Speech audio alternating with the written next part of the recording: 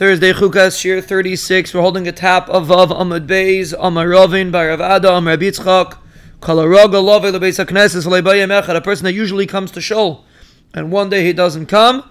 HaKadosh Baruch Hu Mashal Boy. The Ben Shalom asks, what happened to him? Shenem Mi Bachem Yirei Hashem, Shemei B'Kol Avdai.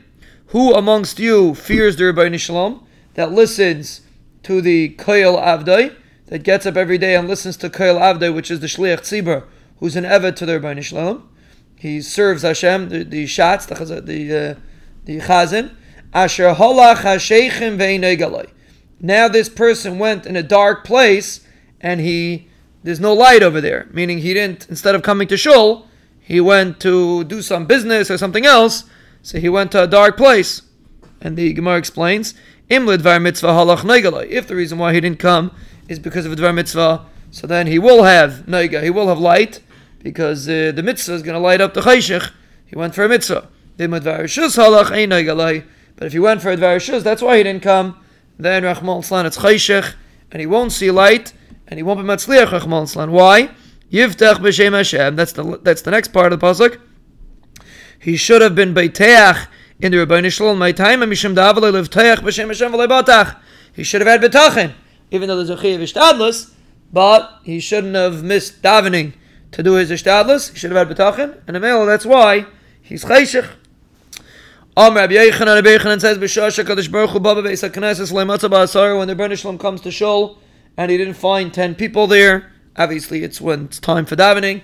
Miyadu Kayas, the Rebbeinu Shalom gets angry. Chas v'Shalom Shenemar, Madua Basi Veinish. I came, there's nobody there. Karasi Veinaina. I called and there's nobody to answer.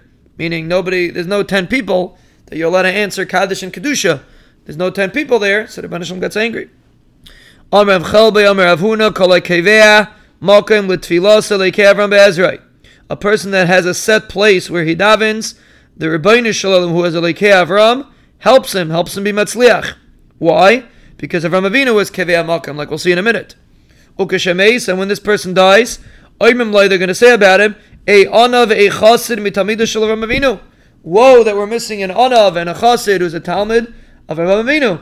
So this person that's Kevei Makom is following in the path of Avram Avinu. For Avram Avinu minol under Kaveh Makom, how do you know Avram Avinu was Kevei Makom for Tefillah? Techsev Yashkim Avram Abayka Ela Makom Esher Amad Sham. The pasuk says that Avram Avinu got up in the morning in the place where he had stood there. Ve'ein Amida Ela Tefillah. Amida is always a lotion of Tefillah. Shenem V'yamei Pinchas Ve'yifalel. Pinchas stood and he davened. So Amida is a lotion of Tefillah. So you see, Avram Avinu stood in the place where he had stood over there. So you see the concept of being Kevei Makom, and therefore a person that is Kevei Makom is a Talmud of Avram Avinu. This concludes this week's 4 pieces of Gemara. Please do the regular daily reviews on this piece of Gemara. And then over Friday, Shabbos, and Sunday, please try to review what we've learned the entire week. 1 time on Friday, 1 time on Shabbos, and 1 time on Sunday. To help retain clarity of the Gemara, please do the middle Chazara, the one that we're doing on Shabbos. Please do it Shakla V'Tarya. Which means instead of reviewing the Gemara inside, try to go over the Shakla V'Tarya by heart outside. This will help retain the Gemara. On Monday we will Mirza Hashem begin a new piece of Gemara.